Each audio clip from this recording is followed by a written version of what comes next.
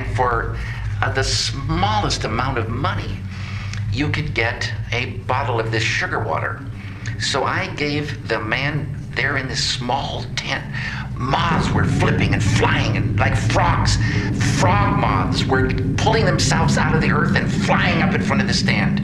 Dust was blowing. It was like a mysterious, strange wind sound. And out came a tiniest little copper coin that I'd gotten somewhere, and I gave it to this man. I gave the man the coin. He gave me a bottle of, I don't know if I got violet sugar water or what. I got this bottle. And in addition, I got a piece of paper money, 4 inches by 3 inches. The most beautiful, intricately designed gold and green and blue, red, a piece of paper money and the bottle for just giving him this small copper coin.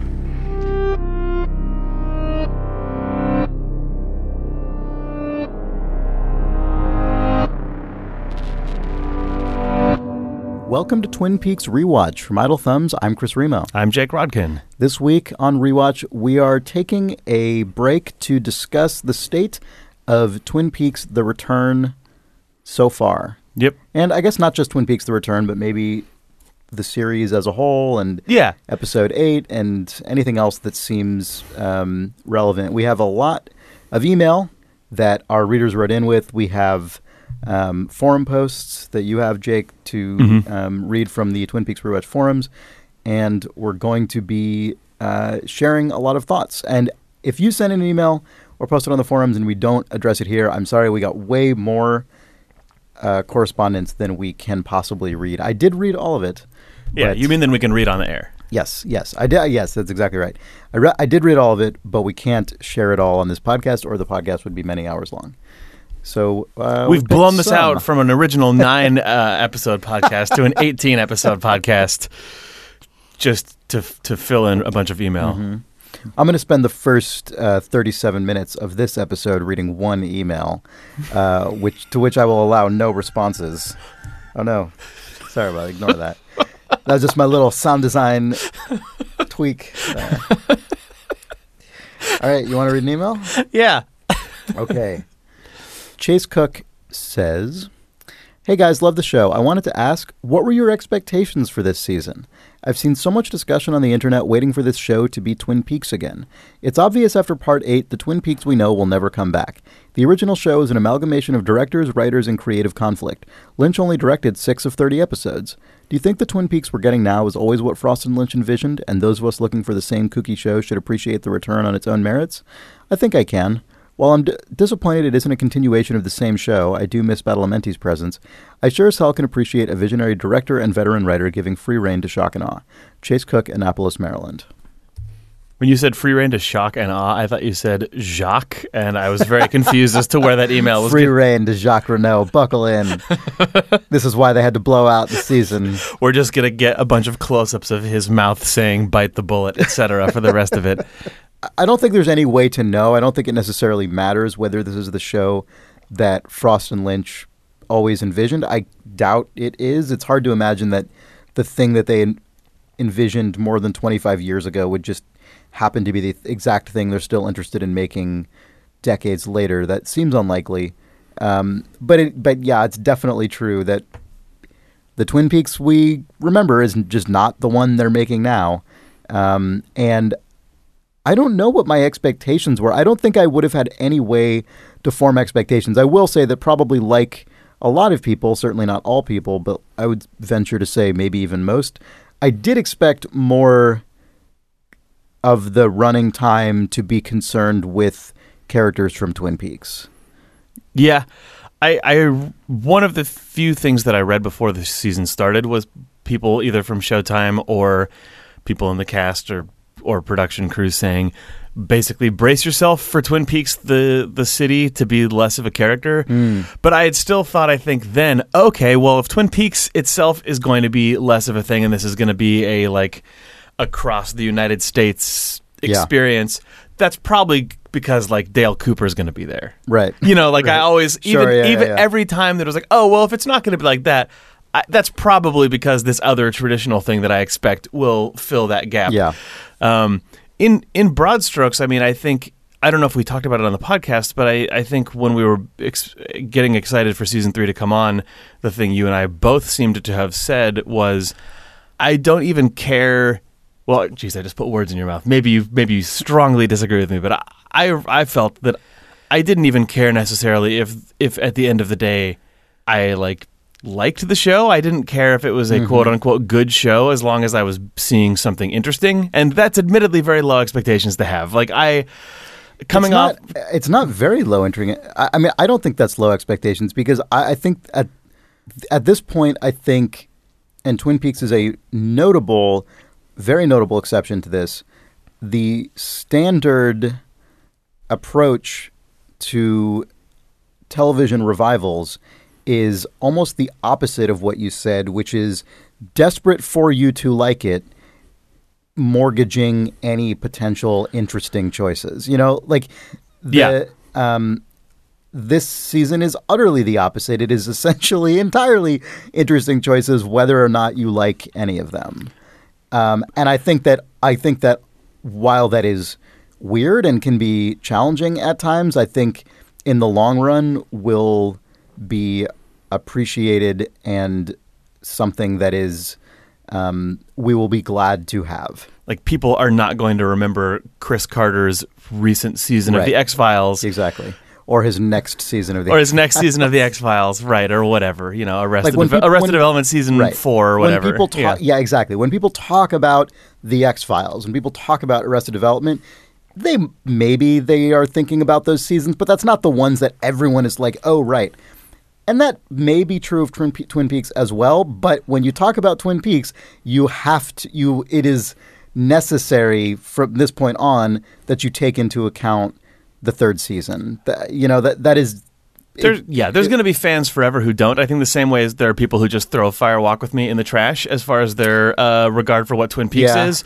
Like the thing about, for instance, not to just keep talking about Arrested Development and the X-Files, but those seasons are both not that interesting, but also not different enough. As you get farther and farther into history, and the farther we get from the entirety of Twin Peaks, as opposed to, this is ridiculous, but in 100 years, the fact that there were only 20 years between seasons of Twin Peaks will matter less than it does now. Exactly right. And I think that those things will grow closer together, whereas the fourth Indiana Jones movie, which is just a bad Indiana Jones movie compared to the previous 3, kind of falls off over time as opposed to gets closer stuck together. Yeah.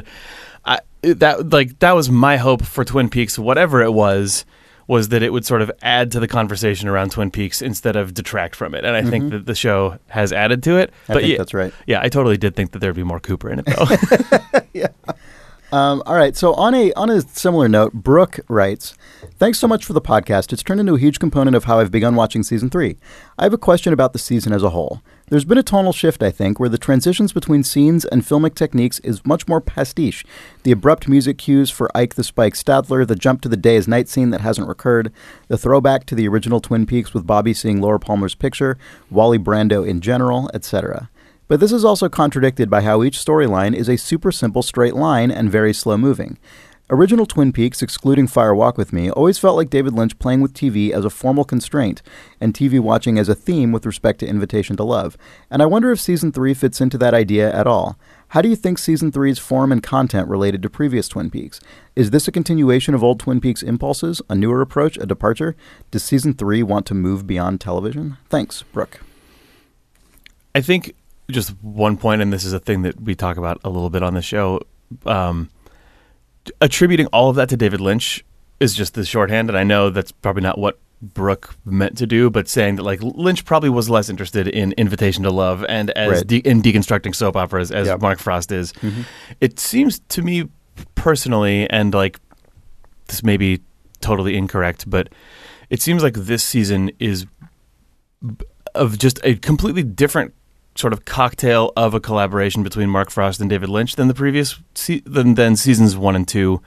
I mean, at least the episodes that Frost and Lynch worked on together in those seasons, those felt so much more to me like within a single page of script and a single minute of television, you were seeing both of their sensibilities blended together really aggressively. And this season 3 feels like they're both present, but it's like they're just far more separate. Like the overall structure of the script and even sort of the way that it's plotted out within a scene feels to me more like the things that I associate with Mark Frost's sensibility. And then the actual execution of it on screen feels like David Lynch, basically just uncut David Lynch. Mm-hmm. That's an obvious thing to say because that's literally what the production process was. Right. They co-wrote the story, and it seems like you can just feel Mark Frost's hands at the keys of the script, and then David Lynch shot it without Mark Frost there, really. Did you read Reflections, The Oral History of Twin Peaks, that book? Not all of it. I read parts of it. It's interesting because the first season of Twin Peaks actually sounds like it was produced. Like Twin Peaks season 1 is credited with sort of the birth of modern television in a bunch of ways, and sort of like the sort of predecessor to the golden age of TV. And it seems like the way that the first season of that show was produced was irregular, but in a way that then became increasingly regular. Like Twin Peaks season 1, they had their own little weird soundstage cordoned off from everyone else. The writers and production team was just on site there all the time, and it felt like it was just had all of their sets in a room, had the writers, David Lynch and Mark Frost, just seemed like they were around in the office a lot, like wandering between production and editorial, and it felt like, or it seemed like they just built themselves a house and made Twin Peaks in it in sort of one manic spree, the first season especially, then put it out. But like they were just there all the time, revving on every single detail of the show together in the same space. And this season, when I think of something like Arrested Development or House of Cards or whatever, that's sort of the production model that I imagine, that there's sort of a writer's room always spinning and there's a showrunner sort of bouncing between it and the set and editorial. But season 3 of Twin Peaks feels like it threw that out. And, and it feels like it must have been produced like a film. I recently watched some videos on, having a conversation with my friend David Hellman. I don't know if you know him or not. But, and we were talking about what David Lynch might be like as a director. He texted me yesterday with like a YouTube video that he found that was just called David Lynch on Set. And it was just a bunch of different clips that I assume someone, it was, I think, from a documentary that someone had found a bunch of different clips of David Lynch directing actors and being on set.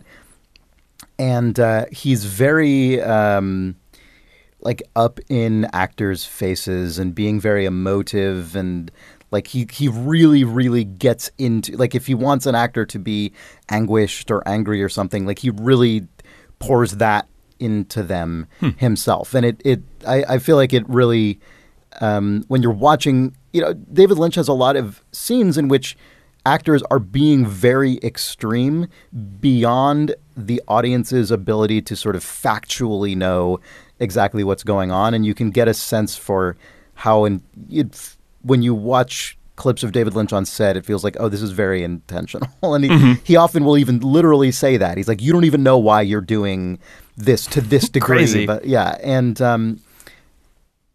this season feels like, to me, he was able to just go for that to the degree that his instinct always demands he do in film, but is just unrestrained. Now on television. Yeah, no, that's really interesting. Yeah. I should watch that clip. You sent it to me, and then I didn't watch it. There are a bunch. There are a few different ones. It's cool. Yeah, maybe I'll put some in the link in the description of this rewatch episode. All right, I guess by old Hollywood movie, I don't necessarily mean like explicitly the golden age of Hollywood, but I think that Hollywood films these days are produced kind of like television, where just the writer is on set. Sure, the script is basically being churned through in real time, almost like. Almost crews like it's are also massive now. Yeah, it seems like a small film production, but it feels like the creation of the story and the production of the film also were split and not run through in real time the way that TV usually is. Mm-hmm. Here are a couple more emails, sort of. I guess we'll start to jump off that and in similar thematic ground. Jim Taylor writes, the drastic tonal and stylistic differences between the original run of Twin Peaks and Season 3 have been largely ascribed to fans and critics to three things: Lynch and Frost's evolution as filmmakers, their desire to stand out from the crowd of prestige TV shows, and the creative freedom they've been given by Showtime. Almost no mention has been made of the narrative justification for this shift in tone and style. As has been mentioned many times before, during the original series, we mainly saw the town of Twin Peaks through the eyes of Dale Cooper, and the tone of the series reflected this. We followed him through this quirky town of lovable misfits, and then into the heart of darkness that lurked beneath its surface. Following that shattering experience, he and his world have been irrevocably changed. In Season 3, we are well and truly through the looking glass, so to speak, and the characters of Twin Peaks now inhabit a bleaker, colder, and more surreal world, Cooper's perspective having been shorn of warmth and innocence. Season 3 is the inevitable conclusion, narratively speaking, of pulling on those threads that the murder of Laura Palmer first brought to light. It's understandable that a lot of viewers want to return to the things they enjoyed about the first 2 seasons, characters, locations, and general feeling, but I think that would be artificial. There's no going back to the cozy if eerie vibe of the original run, where the town's brightness was threatened by patches of darkness. Things have been inverted, so now we're living in the darkness, although shafts of light remain visible. For anyone who wanted to get to the bottom of Twin Peaks mysteries, this is where it takes you. To be clear, I'm loving these new episodes. What do you think? Cheers, Jim Taylor, Edinburgh, UK. I think that is we've discussed a lot of the differences, but I think that's a good interpretation that sort of sells it, not just from the mechanical standpoint, but in the actual fiction. Yep, and I think Fire Walk With Me being sort of the inflection point that you sort of tumble through to the other side of that, it totally holds. Yeah, that's really well put. Mm-hmm. Stephen writes, I became fixated on how much Episode 8 felt like a mid-season finale before I knew there wasn't an episode next week, and the many parallels between this and the finale of Season 1, also in Episode 8, depending on how you count it. The first season ends with Agent Dale Cooper getting shot in the abdomen, just like Bad Coop. The first episode of Season 2 then begins with Cooper lying on the ground, and the camera angles of Bad Coop lying on the ground are extremely similar. Agent Cooper is interacting with the world's most decrepit room service waiter and then is visited by the Giant. A lodge scene in the Season 2 finale connects the waiter and the Giant. And The Returns, Episode 8, heavily involves the Giant after the shooting. The first episode of Season 2 ends with the Giant returning to Cooper while he's falling asleep, saying, "You forgot something," and shooting a ball of golden light into him. Reddit has a thread on these connections with some pictures and stuff, but notably point out that the bullet that wounded Agent Dale Cooper also killed a wood tick, a parasite removed by Doc Hayward, perhaps paralleling the removal of Bob from Bad Cooper by the woodsman. It's notable that Agent Dale Cooper doesn't die, and neither does Bad Cooper. Maybe there are connections, metaphorical at least, between Josie and Ray? Thanks, Stephen from Texas. I hope that Josie and Ray are somehow connected. Yeah. Maybe Ray will end up in a drawer pull. Yep. Yeah, I don't have a lot of sort of in-depth responses to that, but I thought the parallels were interesting, especially the golden orb thing, which a lot of people have pointed out and which I think we neglected to remember last week's episode, and also the thing with the parasite in Cooper, which is such a tiny detail that I had entirely forgotten about that. Yeah, if that's a direct reference, that's very much just, maybe there's a huge amount of meaning behind that, but it could very easily be them kind of being stylistically cheeky with Twin Peaks folding in on itself. Rewatching that clip of the golden orb in Season 2, though, it's amazing how much it looks like the treatment that stuff is given in Season 3. I had forgotten how similar that was. Yeah. I think that scene was in the premiere of Season 2, which means that Lynch directed it, and it looks like a total David Lynch lighting effect where there's just... Yes. Yeah. A lot of weird layered stuff. It's less of a sort of crystalline orb. Yeah. But it feels like it's very much. Yeah. The way that it has the sort of golden glow that it casts on the characters and world around it as it moves feels very much of the same situation. The Season 1 finale was, I think, the only episode that Mark Frost actually directed of Twin Peaks. Is that right? I don't recall. I know that he directed that episode. I don't know if it's the only one that he did, but it was a super, super, super Mark Frost episode of Twin Peaks, if I remember correctly. That was the episode. That episode wasn't a huge lore dump the way that Episode 8 of Season 3 is, but it definitely was the episode that felt like the amount of information that you're receiving as an audience member suddenly just like kicks up, and it has, hits a pretty fever pitch. In that case, I think they've said that it was because they wanted to escalate every single story arc up to the most outrageous cliffhanger they possibly could to make sure that Season 2 would happen. But that episode, I just remember that episode being an incredibly meaty Twin Peaks experience. You're right. It was directed by Mark Frost, which I guess makes it the only episode of Twin Peaks to be fully credited as written and directed to one person. Oh, David Lynch doesn't have co-writing credit on that episode? It was written and directed by Mark Frost. Interesting. Yeah. Yeah. This episode, to me, also did feel like a mid-season finale, but obviously in a very, very, very, very, very different way. Yes. The through line, though, being that it felt like it was Mark Frost very excitedly outlining to us in sort of gigantic buffet form his vision for what Twin Peaks is at this moment in time. Mm-hmm. It just, this time, it's about a weird roach toad and a nuclear explosion and all sorts of other stuff. Well, speaking of those things... Speaking of roach toads. Not actually speaking of roach toads, but... Well, actually, yes, kind of speaking of roach toads. Here's an email from Jessica. This I thought was a good perspective on a lot of that stuff from this past episode. She says, "Hey guys, here's a perspective on part 8 from a gal. Be prepared for some potential discomfort, but nothing more than you'd expect at a standard OBGYN appointment." All right. To me, the gold cloud that came out of the head of the giant, aka question marks, looked a lot like a uterus. Then the golden orb that is Laura's face emerges. In the context of the eggs coming from what many are referring to as mother in the earlier scene, it seems this orb may be the egg that would become Laura. Once Senorita Dido kisses it, it is released into a tube above. As it is sperm that would go up a cervix, still it results in the presence that is Laura heading to Earth. Placing the timing of the egg's arrival in 1945, that could mean that it is one of the eggs that would be in her mom, since women are born with all the eggs they will have for future reproduction. If a baby girl were to be conceived in that year, she would be 11 in 1956, potentially the age of the young woman in the next part of the episode who could possibly be Sarah Palmer. Let me be clear, I'm not totally bought into Laura as the good knight in this battle. I'm inclined to think along the lines that role is reserved for the cousin the man from the other place introduces Cheryl Lee as in Season 1, and repeated again earlier in this season. Nevertheless, I think it would do well to maintain a filter of birth and creation for Part 8 in the midst of the destruction we also witnessed. Enjoying the podcast and banter, fellas. Jessica. That all totally tracks. I mean, whether or not it's literally Sarah Palmer and what the sort of Laura egg orb means. Yeah, difficult to discern. I'm less interested in sort of directly mapping who and what because either we're going to learn that stuff or we won't, whatever. But I think the symbolism and sort of parallels. Yeah, the birth imagery stuff totally tracks. Mm-hmm. Yep. Actually, maybe we should read some just. One of the biggest things that came up on the forum this week was what was all of this, like sort of the fallout of seeing that just the surprising appearance of Laura Palmer inside of that gold orb that then flew off into the world. And what does it mean?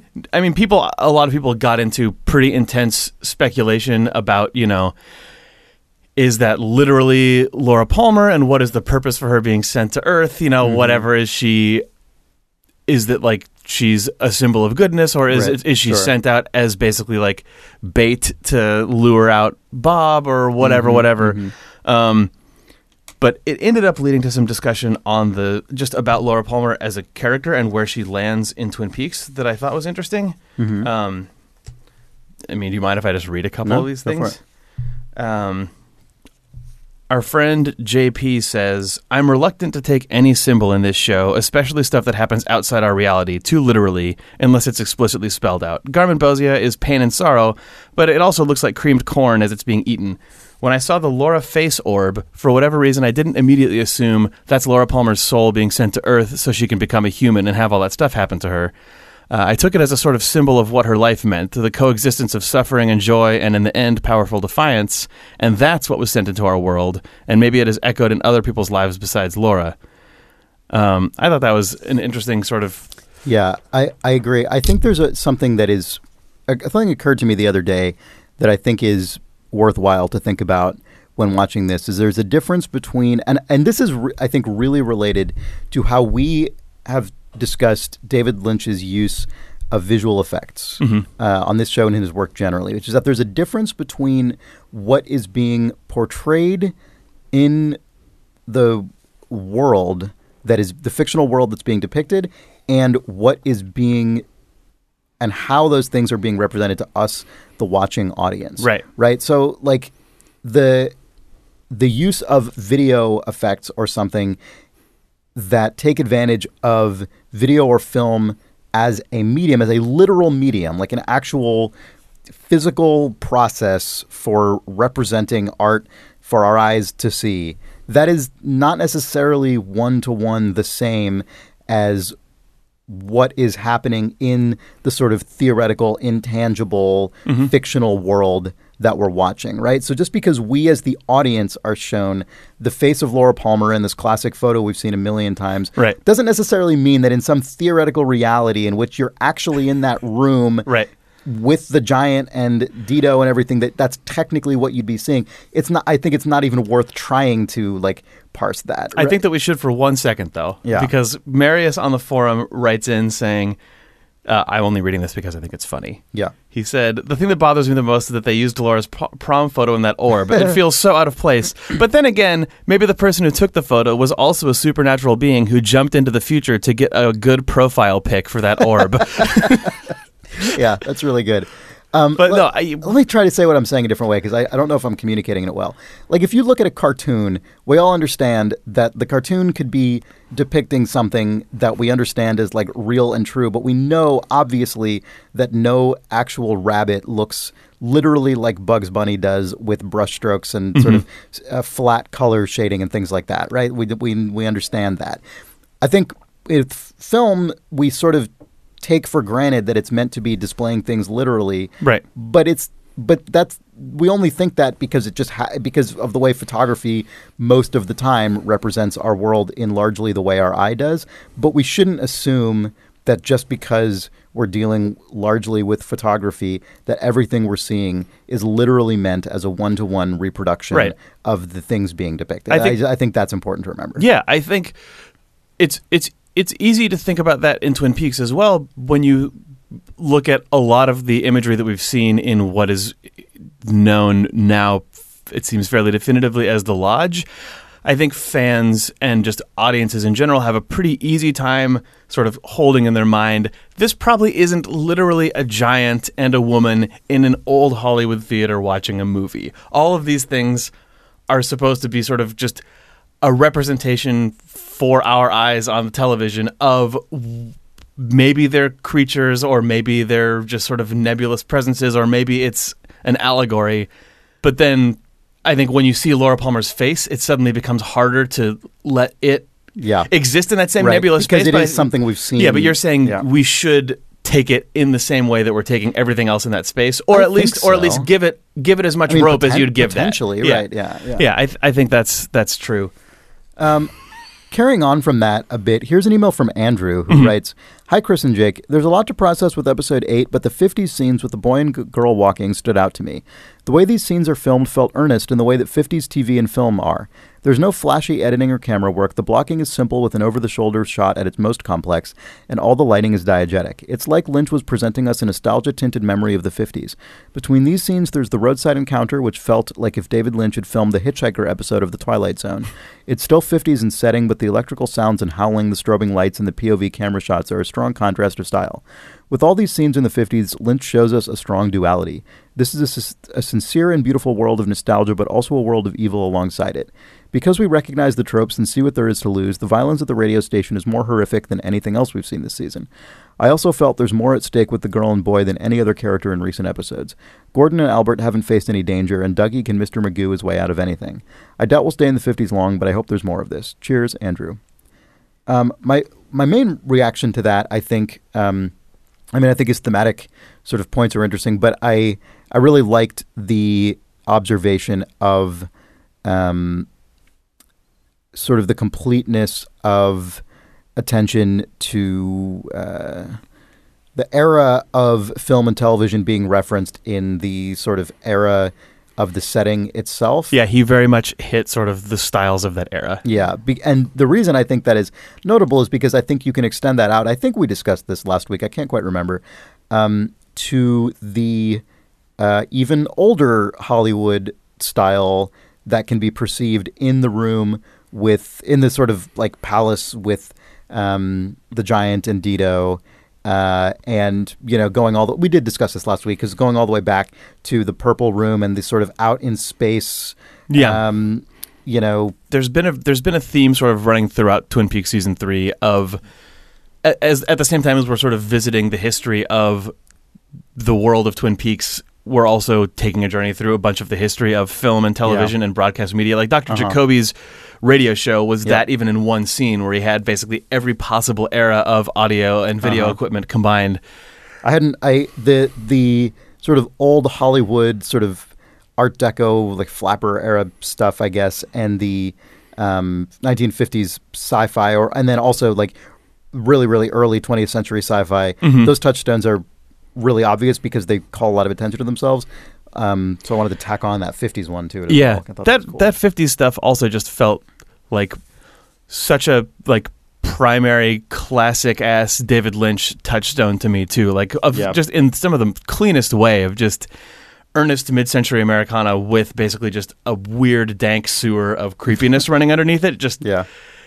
We haven't gotten that to such a pure level in season 3 yet. I guess some of the stuff with Shelley's daughter and wispy mustache guy was like, but that felt like that was almost like Twin Peaks folding in on itself, Twin Peaks the sequel, whereas this felt more like finding a new vein of the same sort of stuff that the first season of Twin Peaks and things like Blue Velvet are coming from. Yeah, that shot with those characters in the convertibles. Yeah, it's almost like from a version of this show in which we got Twin Peaks Redux, the Twin Peaks the New Generation. Yeah, where it's a more intense, boiled down version of all those characters and themes.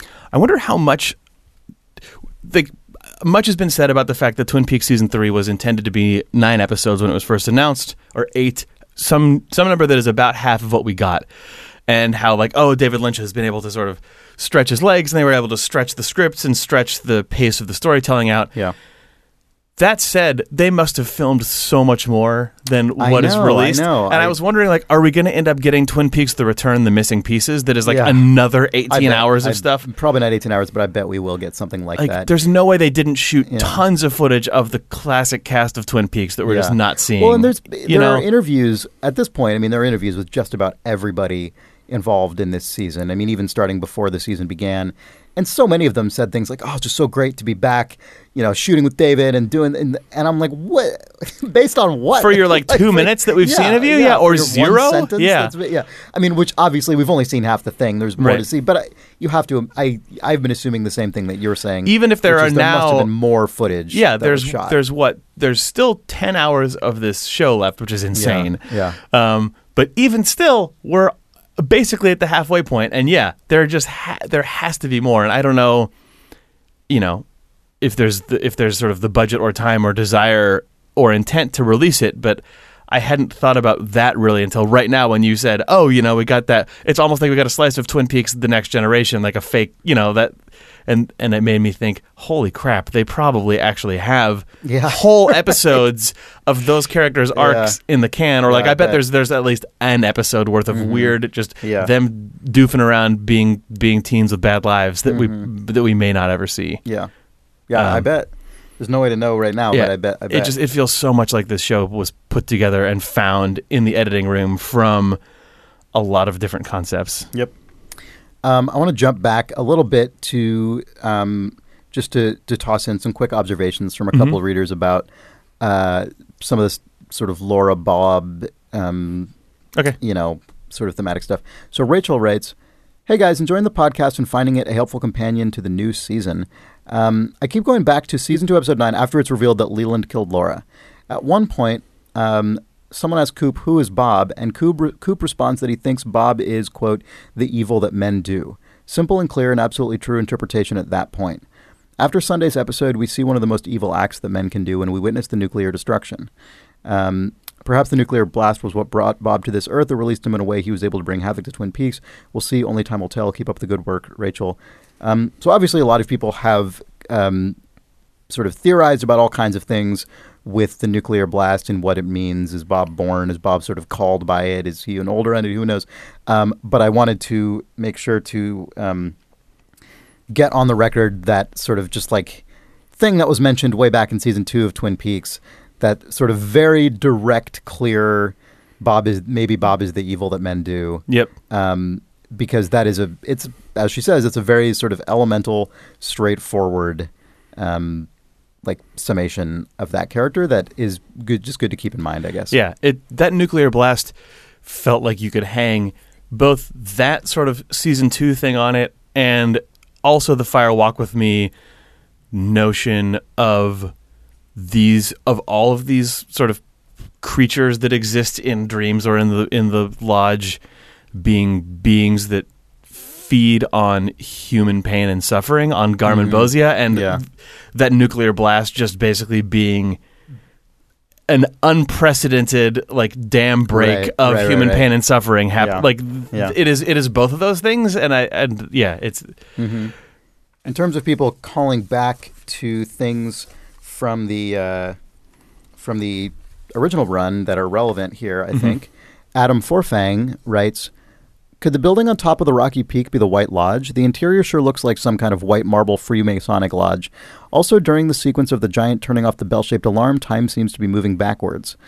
And he calls back to Major Briggs' description here, which is the sort of thing to call back to. This was a vision fresh and clear as a mountain stream, the mind revealing itself to itself. In my vision, I was on the veranda of a vast estate, a palazzo of some fantastic proportion. There seemed to emanate from it a light from within, this gleaming, radiant marble. I'd known this place. I had, in fact, been born and raised there. This was my first return, a reunion with the deepest wellsprings of my being. Wandering around, I noticed happily that the house had been immaculately maintained. There had been added a number of additional rooms, but in a way that blended so seamlessly with the original construction one would never detect any difference. Returning to the house's grand foyer, there came a knock at the door. My son was standing there. He was happy and carefree, clearly living a life of deep harmony and joy. We embraced a warm and loving embrace, nothing withheld. We were in this moment one. My vision ended, and I woke with a tremendous feeling of optimism and confidence in you and your future. That was my vision of you. I'm so glad to have had this opportunity to share it with you. I wish you nothing but the very best in all things. Thanks, Adam Forfang. And then my severed head flew by in space, and I said, Blue Rose. Yep. Yeah. So there's just a few little touchstones in there. Obviously, the whole speech is bigger and sort of dealing with things that are not necessarily here, but there are... Also, what a good speech that is. It's also just great. It's also just so good. And Don Davis delivers that so well. It's unbelievable, yeah. Oh, so good. Yeah.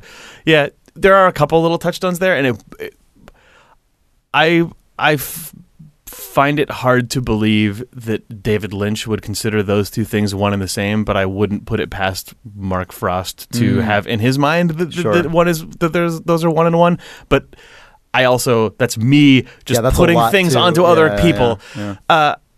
I wish that I had gone back and reread the original script to the season finale of season 2, because that screenplay, we talked about that in our episode about the season finale of Twin Peaks season 2.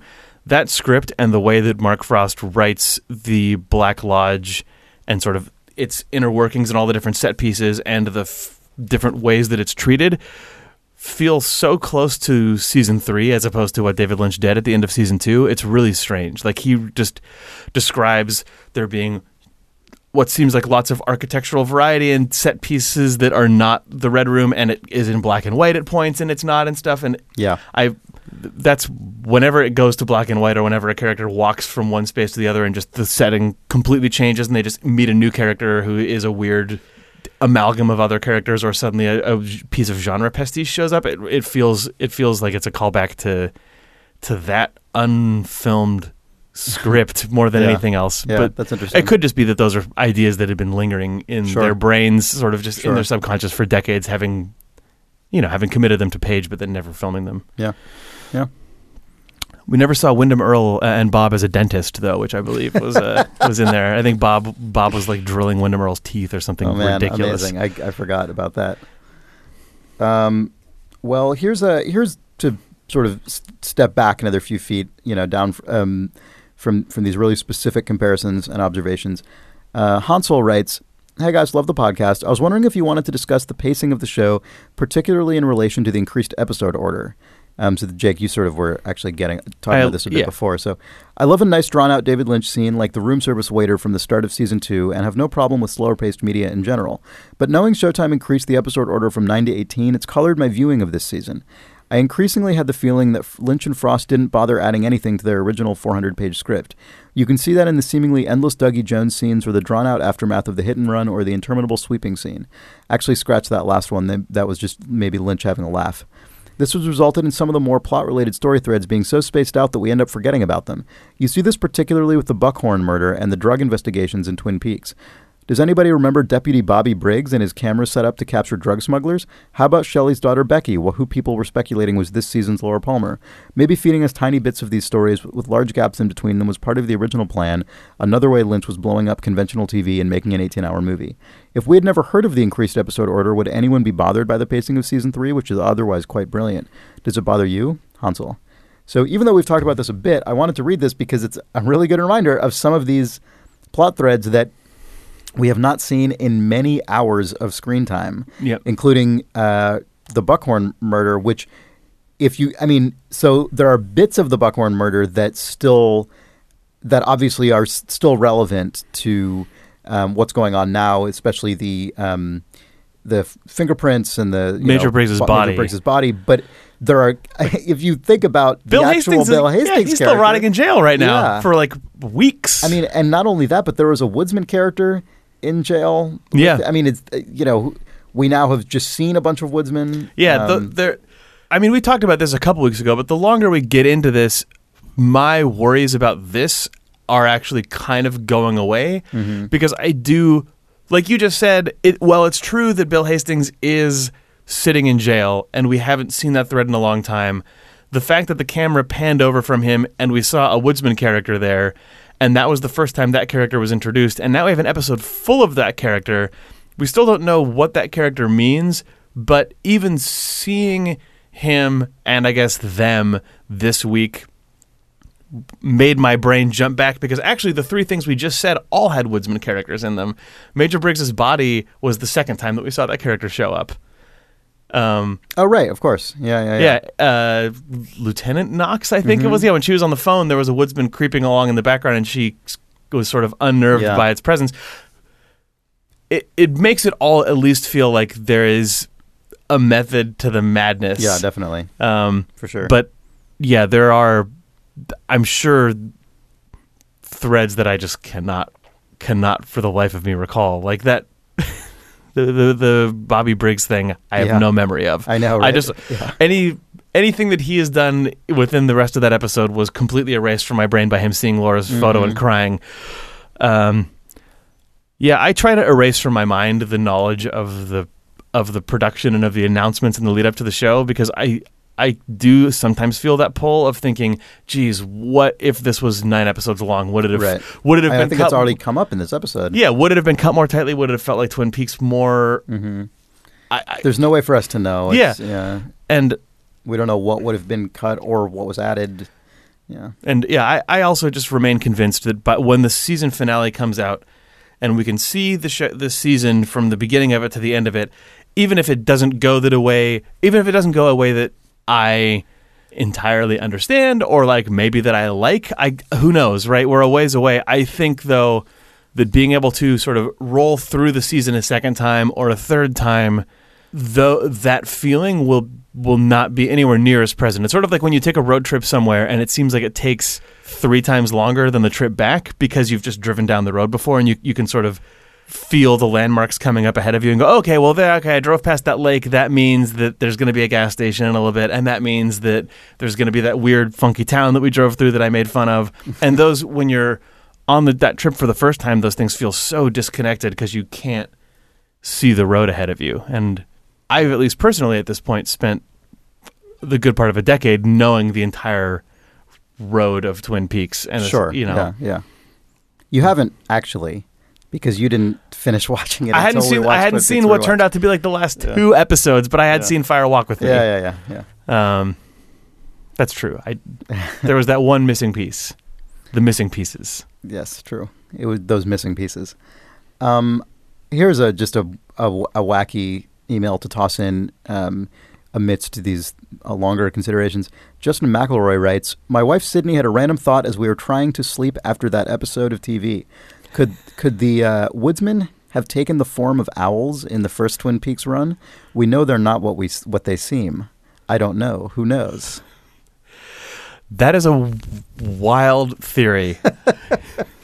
I read that because we get so little of that kind of like totally like perpendicular speculation. Yeah. But it's also something I could very much see David Lynch being very pleased about. I mean, they are the characters who have just constantly shown up ominously in the background of scenes and made people look at them and then be unnerved the same way that owls do. Although, we had one slow-motion strobed owl fly across the sky in Season 3 so far, which was when Dougie first gets back to his house with the red door, there's an owl. You're right. I'd also seen people speculate that the Woodsmen actually have a very specific tie to Twin Peaks, which is that they were 6 people, like 6 actual woodsmen who I think were people who cut lumber for the mill who died in a fire that is referenced in the Secret History of Twin Peaks. Yes. Yes, that is important. Or is it? It's probably important. I imagine so, right? Do you think was the log lady's husband one of those people? I should know this information. I don't remember. Because maybe he's the woodsman. Wouldn't that be terrible? That would be crazy.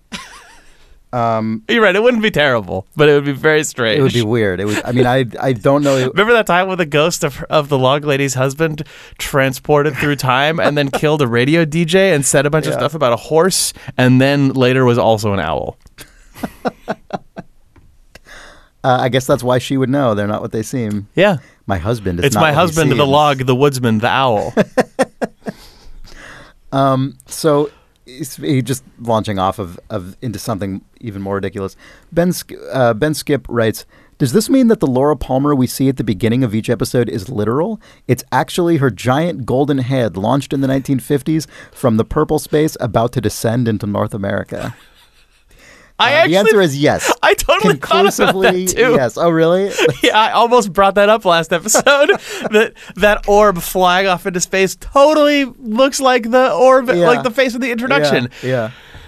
The introduction. It's taken her a really long time to get there. The intro to Season 3 of Twin Peaks, I like more and more with every episode that we go by in the season. Just like, even like, I don't know if it was someone on the forums, or someone in the Idle Thumbs Reader Slack or in an email, but someone pointed out, because I was talking about the floor of the sort of black and white place that the giant and what's the other character's name? Dido. Dido. The giant and Dido hang out, and how it sort of looked maybe like the sort of crumpled velvet curtain that you would see in the opening credits of an old like 50s or 60s like Technicolor melodrama. And then someone pointed out that we literally see the image of sort of a rippling velvet curtain in the opening of the season now when it crossfades from the waterfall. But the curtains of Twin Peaks or of the Red Room are never presented in that aesthetic until now. Right. Like, I don't know. Yeah.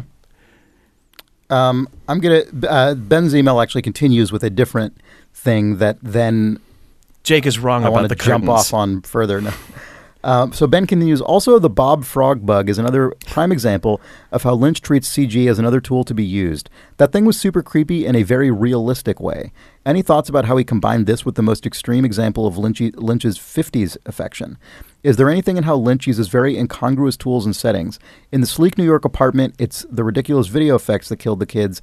In the 50s, actual black and white footage, it's the very detailed CG effect that is the threat. I haven't thought enough about it to know if this holds water. Love the show. James is cool. Ben Skip. I thought that was just a good sort of... I don't think there's any... Well, I shouldn't say that.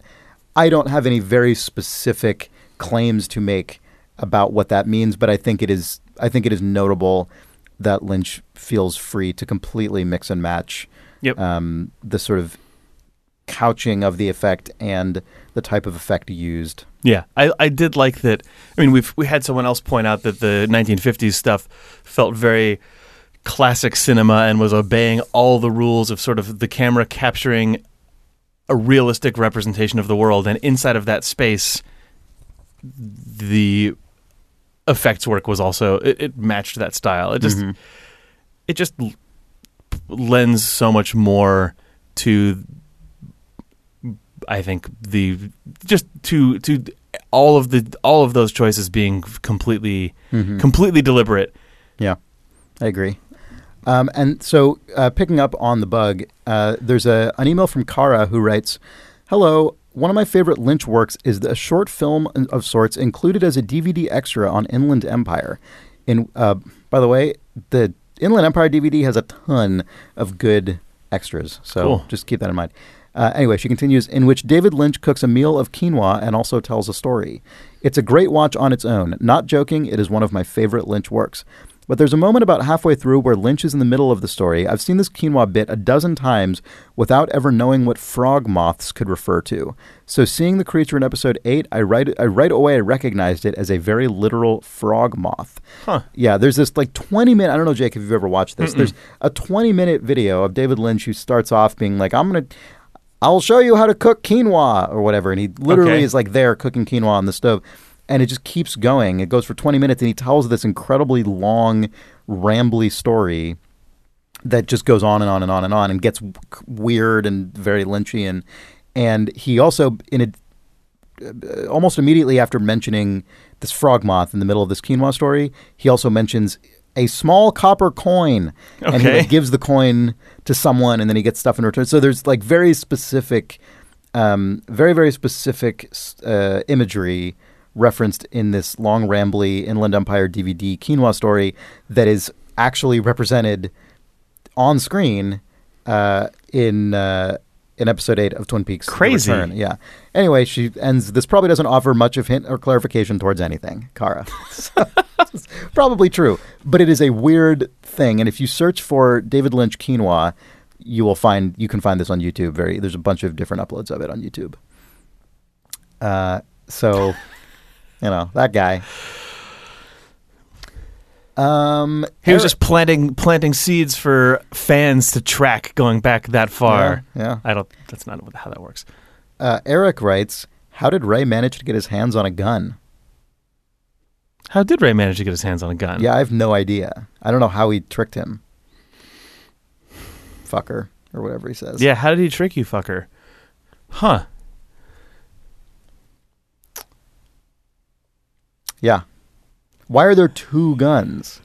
Right? I mean, it's like it would make sense if he was able to somehow like Cooper. Maybe he also made a deal with the warden where he said, and I want a friend in the passenger side door shelf I mean, thing. all I can think of is that he did somehow make a superseding deal with the warden in which he guaranteed, I will kill this guy. If you, like, for my freedom, I will tie up your loose ends.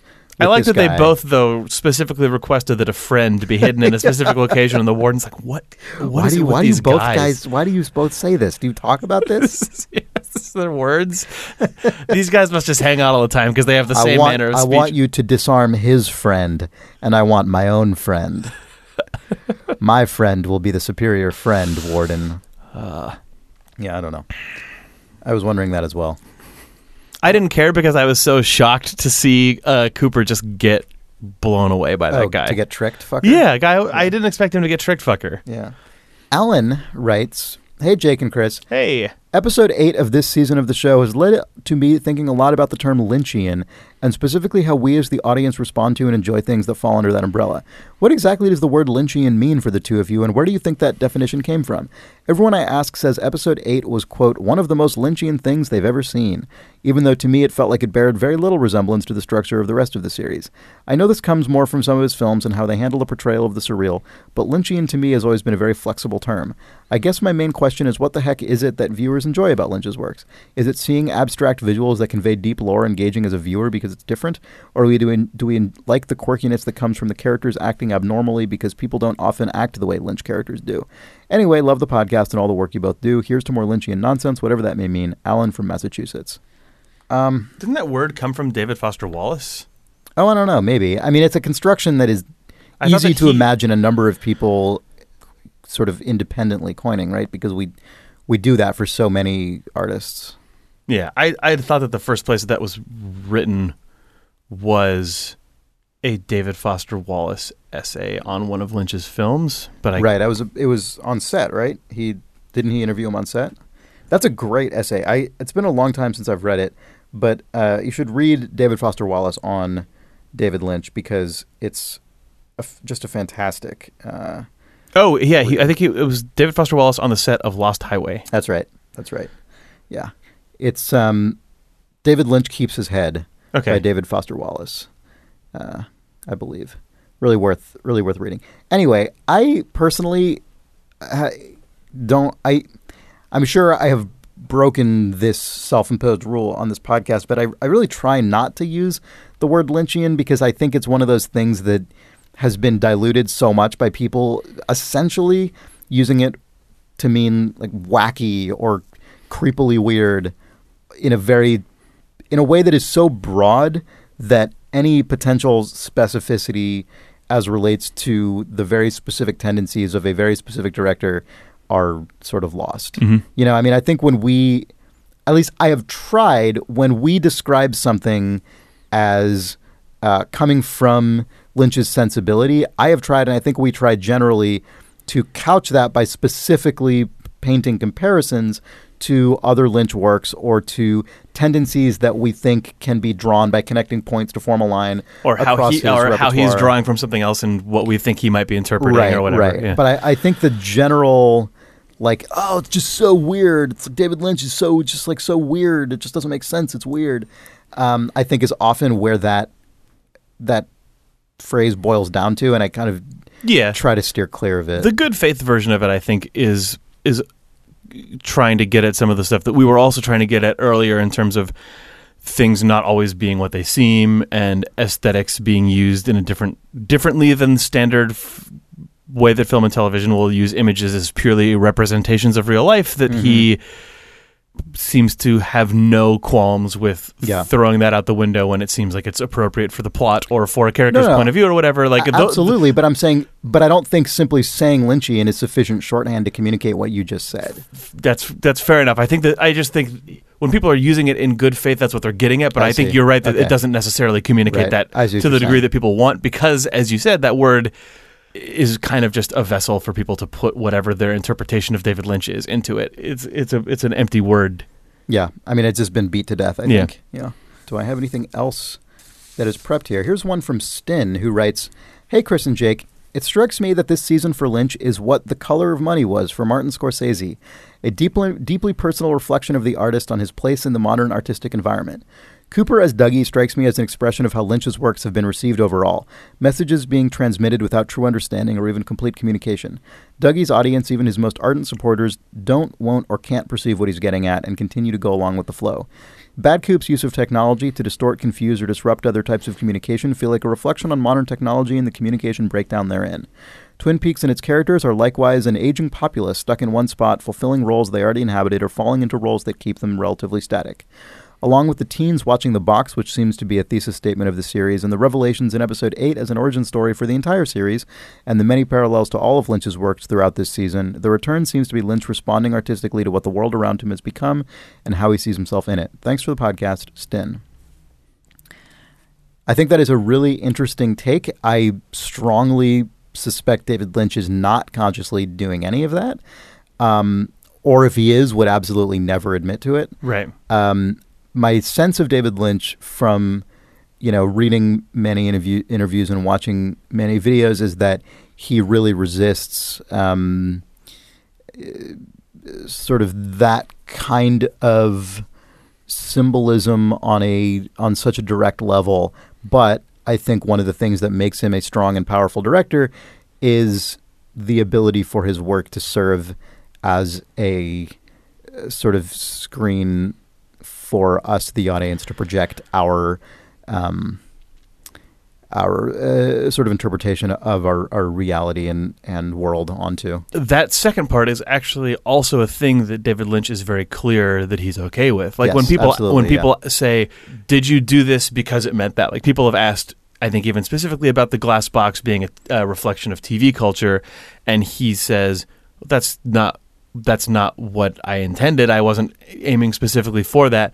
But if that's what that means to you and you find that interesting, that's great. Like, I'm glad that you can. He seems pleased or neutral that people can look at his work and through the filter of their own mind, they can divine meanings and symbols and correlations. But it seems like he's never coming at it from that angle. Or like you said, if he is, he doesn't say it. But I like that he doesn't disparage people for having their own personal interpretation of his work, and instead seems to encourage it and enjoy that people will tell him what they got out of it. Yep.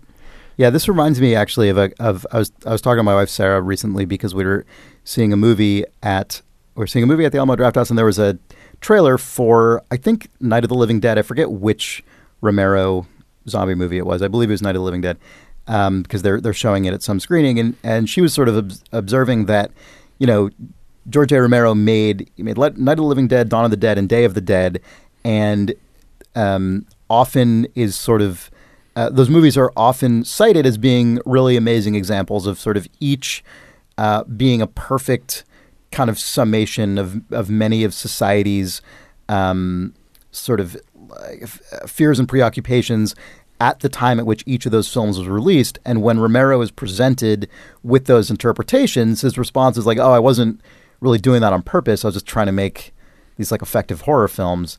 And I think often the works that feel like the most emblematic of their time or of their creator or of their sort of social context or sort of place of creation or whatever are often not the ones that set out explicitly to achieve that, but they're the ones whose creators are just sort of, by virtue of their own sensibility, infused with that context and setting. And I think it's all the more that makes the result all the more powerful, I think, than works that are intentionally designed as explicit allegory. Yeah, I really like all of the writing that people have done about the potential sort of symbolic resonance of those two young people watching the glass box. But I also highly doubt that Frost and Lynch were like, we're going to skewer the shit out of modern TV binge viewing culture or whatever. Yeah.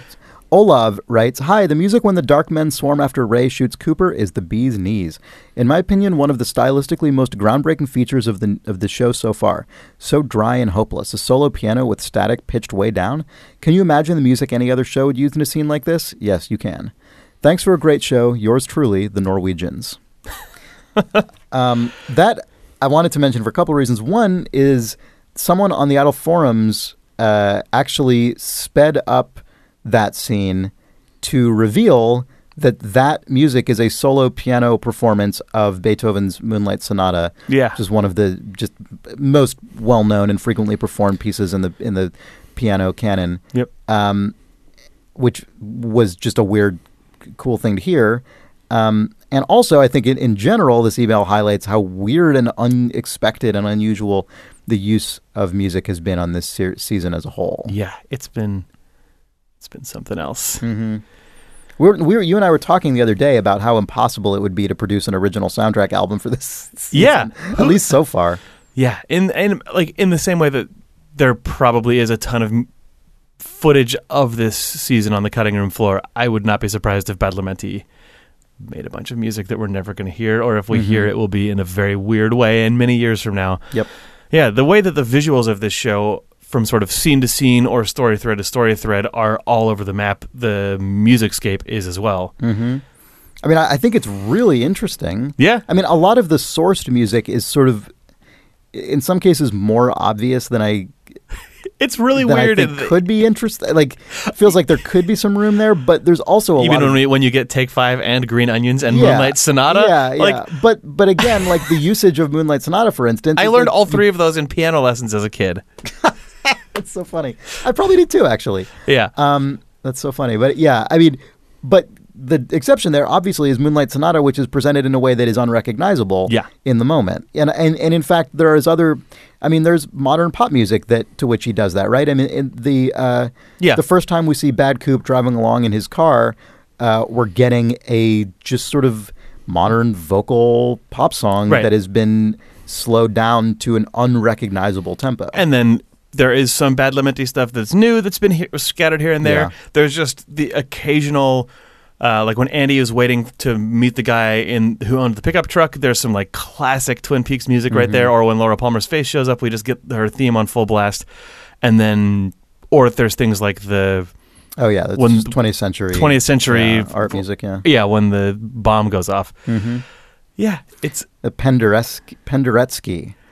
As I incorrectly pronounced as Penderecki, many people corrected me, especially in the YouTube comments. Sorry about that. Got that wrong. That's what a music degree will get you. Nothing. Apparently.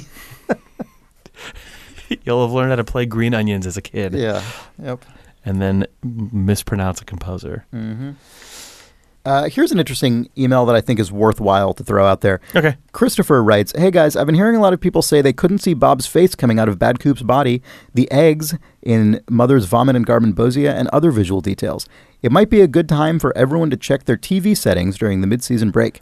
Calibrating your TV will make every bit of content you watch appear that much better."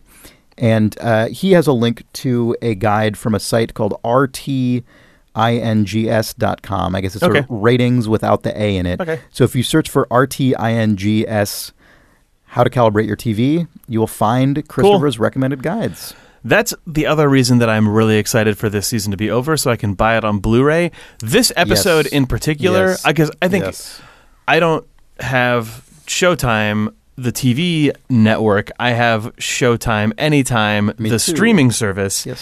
And my internet is not bad. I can get the show in HD just fine, but it's nowhere near as clean as watching Twin Peaks: The Complete Mystery on Blu-ray, which is just the most pristine presentation. And I can tell from stills from people who either have images that are released from the press or have a very good, are pulling it off of the highest quality cable broadcast or whatever. This show looks so nice. Yeah. And especially last week with all of those crazy aggressive explosions and the weird red dots trailing by and the really, really, really dark color grading of the scene when Ray shoots Bad Coop.